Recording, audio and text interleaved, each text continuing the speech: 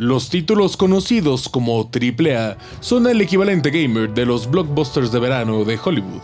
Requieren presupuestos millonarios, equipos creativos enormes y muchas veces varios años para crearlos. Nada más vean los casi 10 años que tardó Final Fantasy XV o Kingdom Hearts 3. Y es justo por esta razón, por esta gran cantidad de recursos que deben de ser utilizados, que Amy Hennig, la directora de la trilogía original de Uncharted y de un juego de Star Wars cancelado, considera que este modelo es insostenible.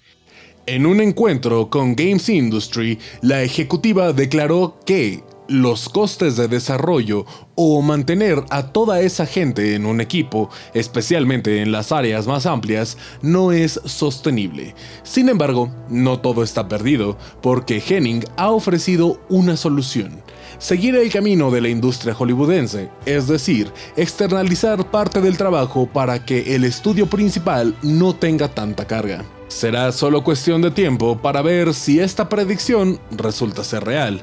Mi nombre es Mornier y como siempre les recuerdo que podemos seguir la conversación en mis redes sociales, @Mornier_Arán en Twitter y de Mornier Alfaro Periodista en Facebook. Sigan escuchando Goo Radio.